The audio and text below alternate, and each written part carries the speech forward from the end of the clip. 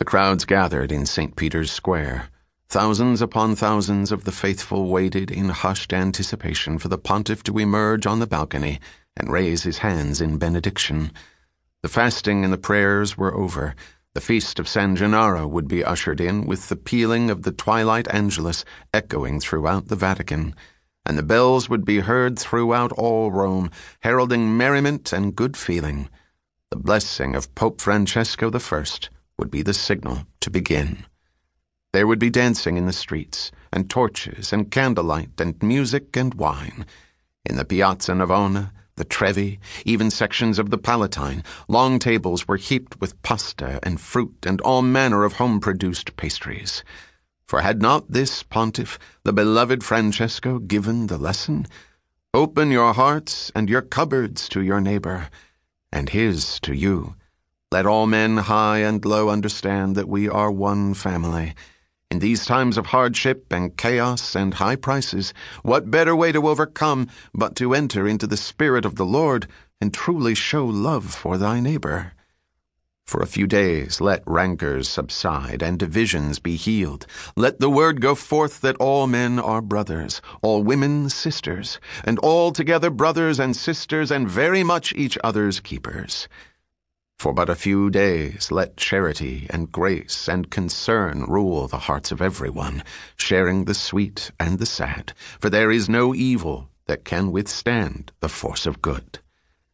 Embrace, raise the wine, show laughter and tears, and accept one another in expressions of love. Let the world see there is no shame in the exaltation of the Spirit. And once having touched, having heard the voices of brother and sister, carry forth the sweet memories beyond the feast of San Gennaro, and let life be guided by the principles of Christian benevolence. The earth can be a better place. It is up to the living to make it so. That was the lesson of Francesco I. A hush fell over the tens of thousands in St. Peter's Square. Any second now the figure of the beloved Il Papa would walk with strength and dignity and great love onto the balcony and raise his hands in benediction, and for the Angelus to begin. Within the high-ceilinged Vatican chambers above the square, cardinals, monsignors, and priests talked among themselves in groups, their eyes continuously straying to the figure of the pontiff seated in the corner. The room was resplendent with vivid colors, scarlets, purples, immaculate whites, robes and cassocks and headpieces, symbols of the highest offices in the church, swayed and were turned, giving the illusion of a constantly moving fresco. And in the corner, seated in a wing chair of ivory and blue velvet, was the Vicar of Christ, Pope Francesco I. He was a plain man of wide girth and the strong yet gentle features of a campagnolo, a man of the earth. Standing beside him was his personal secretary, a young black priest from America, from the Archdiocese of New York. It was like Francesco to have such a papal aide. The two were talking quietly, the pontiff turning his enormous head, his huge soft brown eyes looking up at the young priest in serene composure. "Malachi," whispered Francesco, his large peasant hand covering his lips. "This is crazy. The entire city will be drunk for a week. Everyone will be making love in the streets. Are you sure we have it right?" "I double-checked." "Do you want to argue with him?" replied the black, bending down in tranquil solicitousness. "My God, no. He was always the smartest one in the villages." A cardinal approached the pontiff's chair and leaned forward.